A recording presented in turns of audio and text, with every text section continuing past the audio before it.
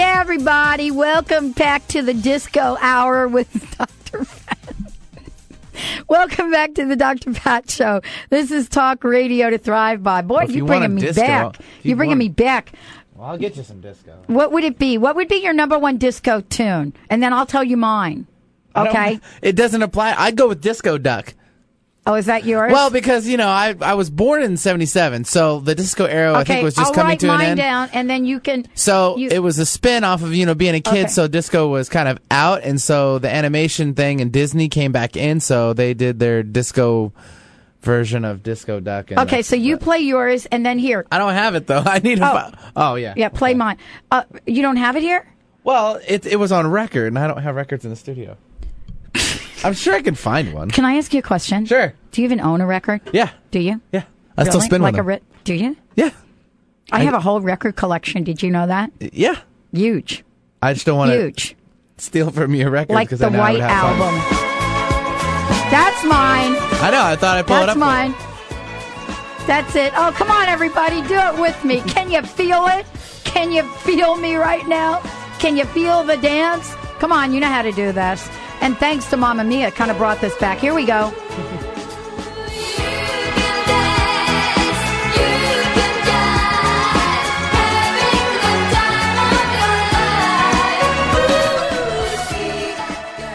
That was me. They were saying, like, see that girl? They were like, that was me. I don't know what year that was. At least I thought it was me. Welcome back, everybody. Welcome back to the Dr. Pat Show. This is Talk Radio to Thrive By. What a great chat with Greg Norman. I think I found mine. Okay.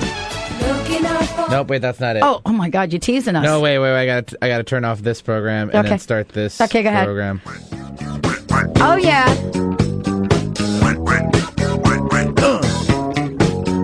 Okay, disco party the other night. Yeah. All the ladies were treating me right. All the baby girls. Moving my feet to the disco beat. Oh my God, it is. Told you. It's Disco Duck. Yeah. Oh my goodness, that's so good. Now, okay, since we're doing this, we're waiting for a guest, which I don't know if our guest is calling or not. But one of the things, I love to do this. You know what I just thought about? I'm going to have to talk to KKNW because I would love to do like a really late night show that, does music and sort of living life full out things. I'd love to do that. Wouldn't that be so fun? It wouldn't be like Delilah because I listen to Delilah and, I cry. I turn on Delilah like at night when she's on and I think she's on the Warm Channel. And so I listen to that and I'm like, wah, wah, wah. My husband's over in Iraq. And, it's hard. And she's like always so right there.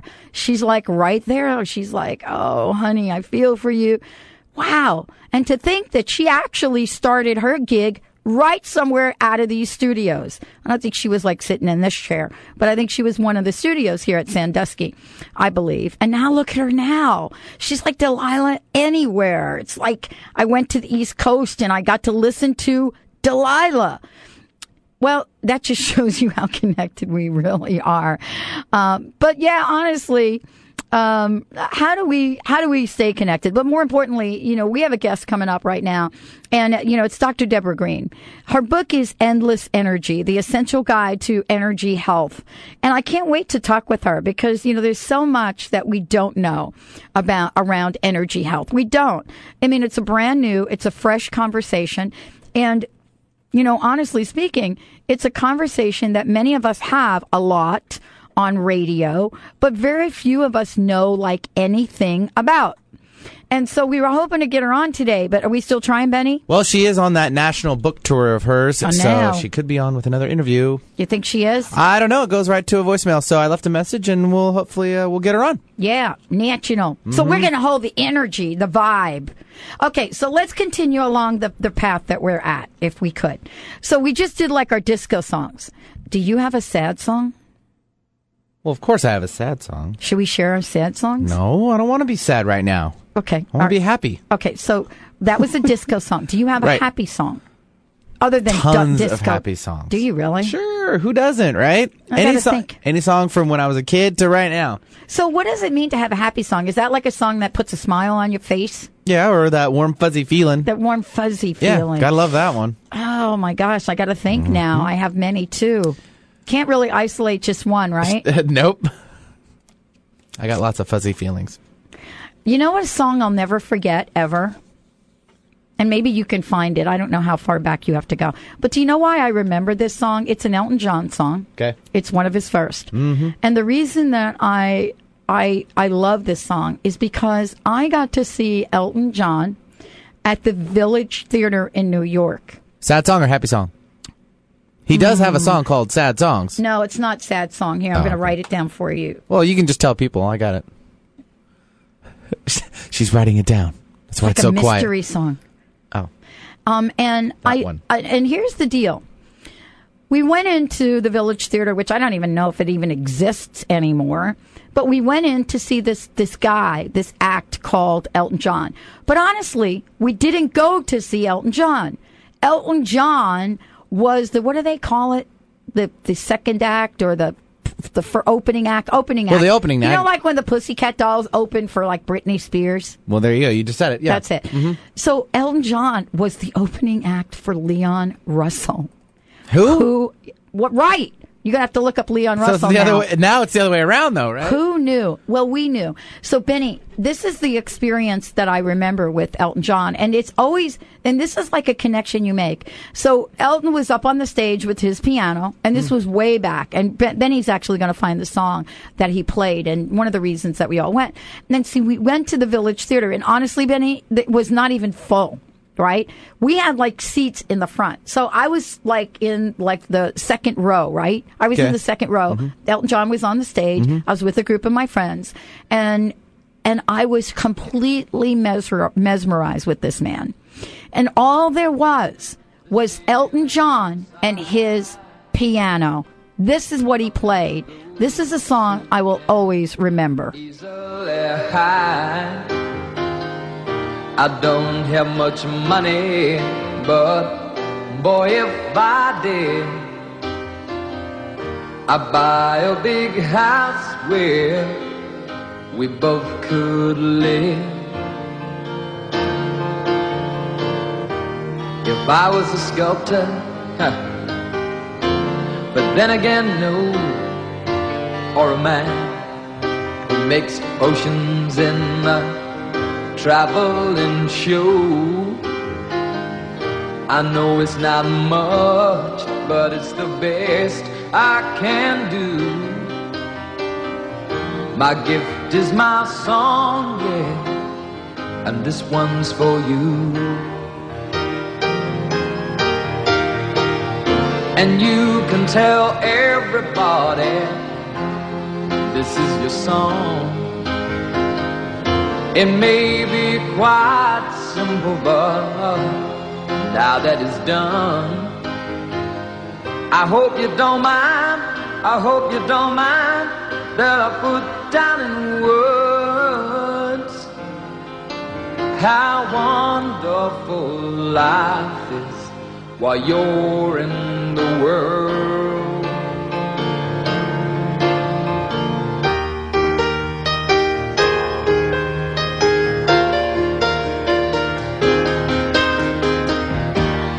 Sat on the roof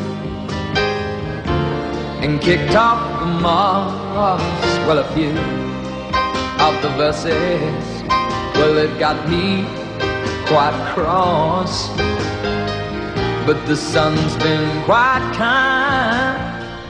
I wrote this song. I won't ruin it. I love that song, Benny. Thank you so much. And, you know, we were talking about energy and we were talking about what that means and kind of going back in time and thinking about why do I remember that song? You know, why was that important to me?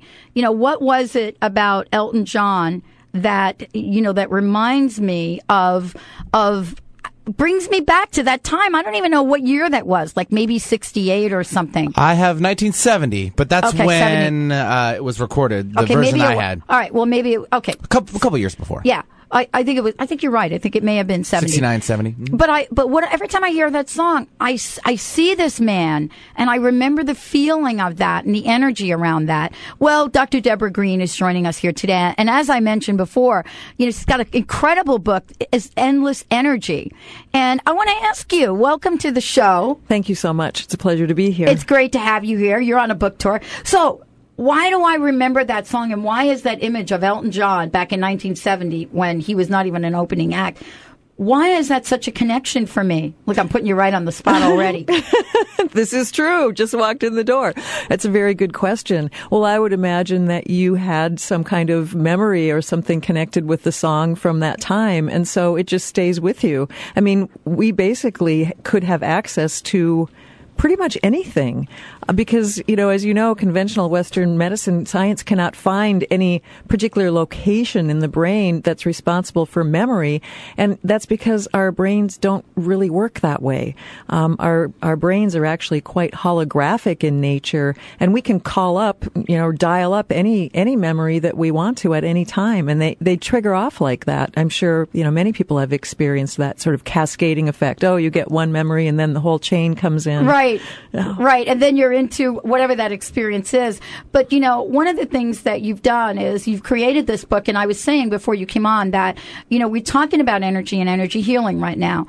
But honestly, it's really a new term. And, it's not quite mainstream, but it's almost there. Yes. And I wanted you to talk about the book and your work and why this is important now to bring this to more people. Well, it's very important because it's the missing piece of the puzzle. It's the reason why, there are certain limitations to conventional allopathic medicine and health approaches, and it's because the energy bodies are not recognized by them. And I suspect that's because Western medicine was developed largely through the study of cadavers. And when you're working with cadavers, you're working with dead bodies, to put it rather bluntly. And so the energy bodies are no longer intact. They're missing from a dead body. But any person that's alive has these energy components to them. And once we bring those into the picture, then so many things start to make sense. Explanations come forth that evade the other approaches. And it really is it's the future.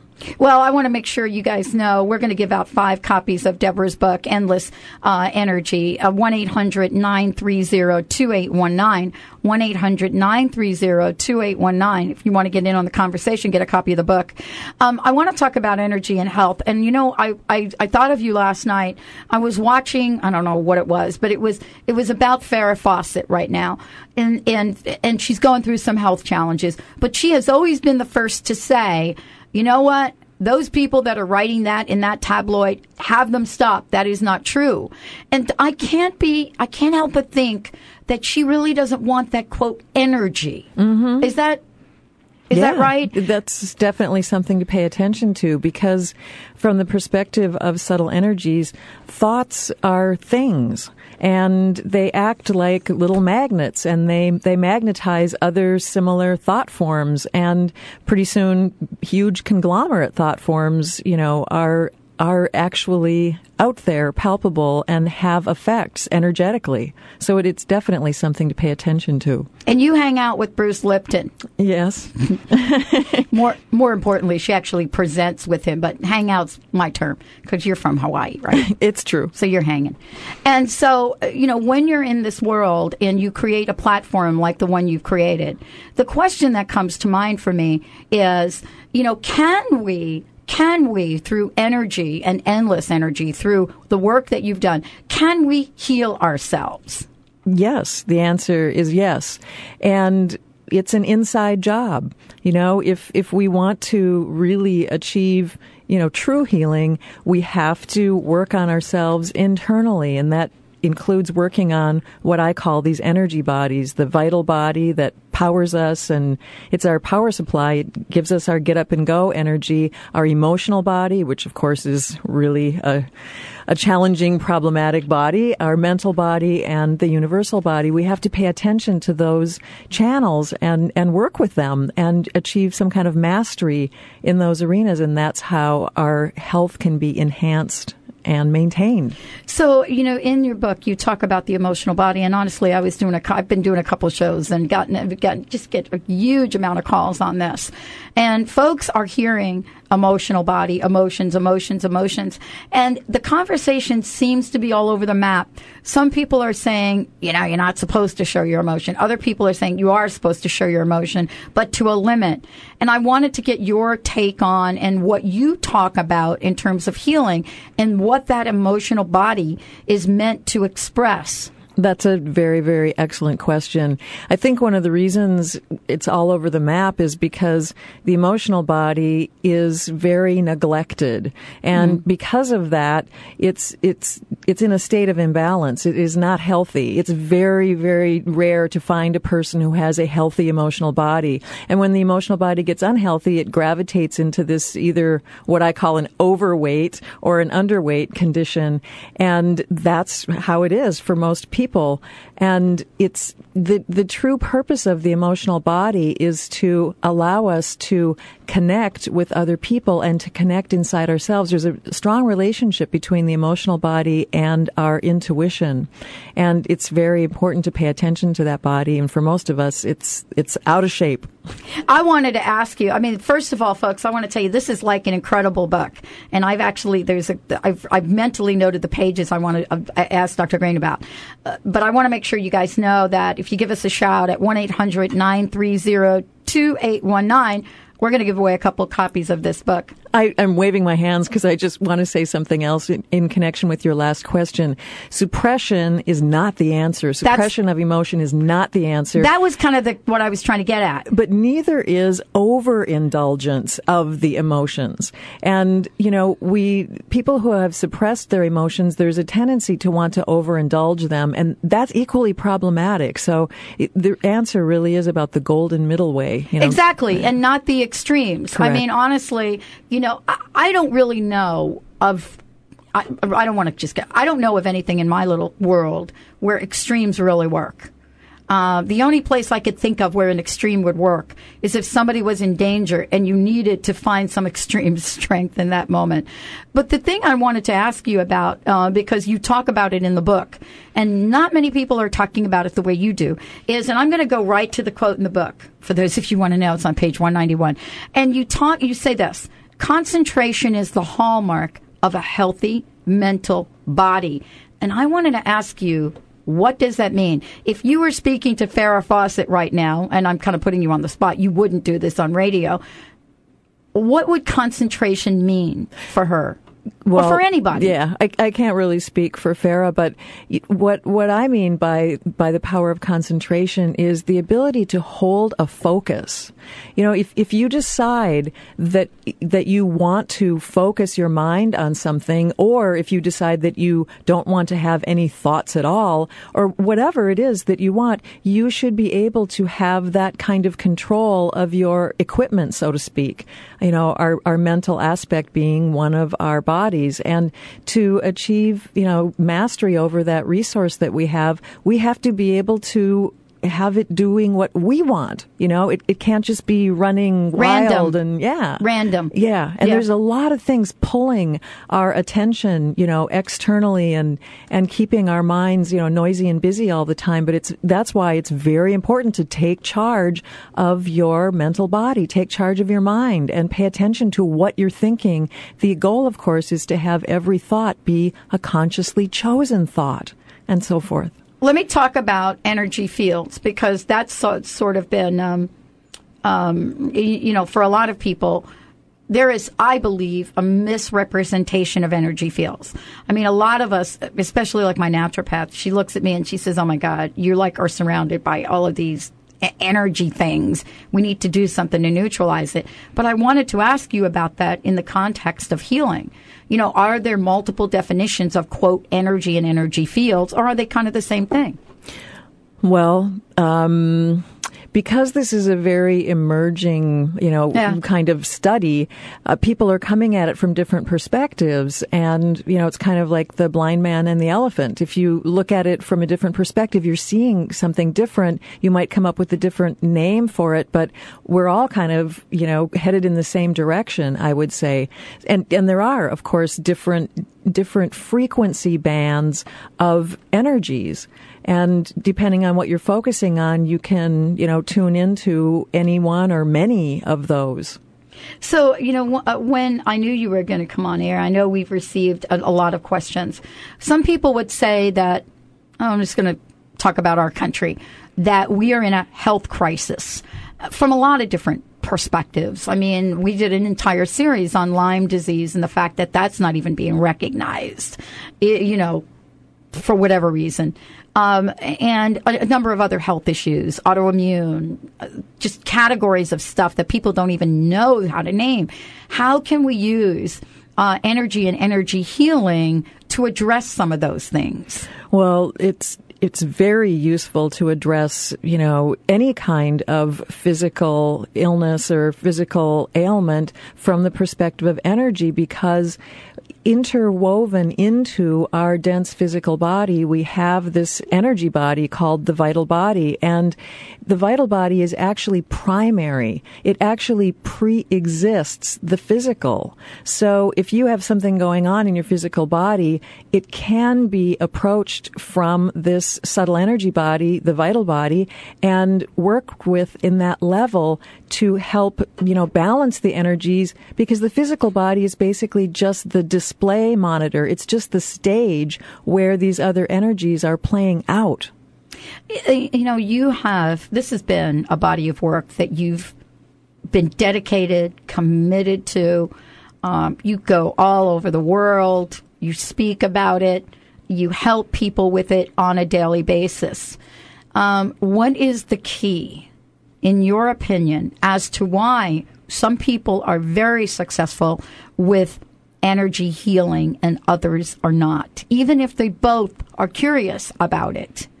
That's a complicated question. It is. But I saved it for you. Thank you. I really appreciate it. Are you talking about like an individual person, or are you talking about like a healer type person? Well, I have a very specific example. I have a lot of them. I mean, there are people that email us and they say, myself and my friend, we've been through the same experience, and here I am. I have healed myself. I no longer have breast cancer. And she's not making progress. I understand. And I'm asking you from, beyond the conversation of when it's your time, it's your time. That's not the question. Yeah. The question is about, are there things that people can learn to help them better hone in on their healing potential? Well, yes, absolutely there are. And we are all different. I mean, Western allopathic medicine wants to try to convince us that there's like a one-size-fits-all, cookie-cutter approach to health and healing, and it just isn't true. I mean, we are all unique, and I know that sounds cliche, but when it comes to healing, it's absolutely true. And so what works for one person might not work for the other person, because we are all different, and we are all very, very complex. So, as you're touring around and, what are people saying about the book? What are people saying about your tour? Well, most of what people really appreciate about the book is that it ties together a lot of different, information and diverse things that people have heard along the way, and it puts it into a coherent, understandable picture. And people are, really appreciative of that. And I'm grateful when I hear that, because that was one of the reasons that I wanted to write the book. That was, part of my aspiration, was to tie together all of this stuff that we're hearing, because it is a very up and coming, kind of topic. Well, you're actually a leader in the field. I mean, honestly. Well, thank you. Dr. Greene, you are a leader in the field. Anybody that can sit down and write a book like this and be able to explain this in the way that, all of us can understand it, I mean, that's very special. What's your vision? What's your message for everybody listening today? What would you like people to walk away with?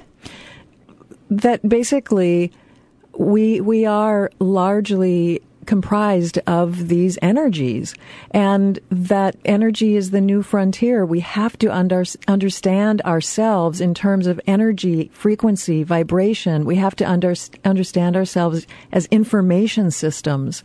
And in doing so, we will unlock the locks. Wow. This has been, for me, a fabulous conversation. I'm so glad you could come on the show, and I know this is a really short time. I want to invite you back so that we could spend a full hour talking about this, because it's just way too much. Before we go, I want to ask you one quick question. I came across a chapter in the book about collective consciousness. Yes. And if you had one thing to say to our listeners about that, what would that be? It would be that when you work on yourself and you achieve, a breakthrough, or no matter how tiny it may seem to be, any progress that you make in your own journey, it helps to uplift all of humanity because we're all connected. It was such a pleasure to have you. Please give out the website, because people are going to want to find out more. And the book is available just about everywhere. My website is www.energyhealthy.com. Thank you so much. I really appreciate it. And I hope you will come back. I will. I actually want to spend a full hour talking about this. This is such an important conversation. For those of you that missed any part of this, we'll certainly have the archive up. Dr. Debra Greene joining us here today, the author of Endless Energy, The Essential Guide to Energy Health. Stay tuned. We'll be right back.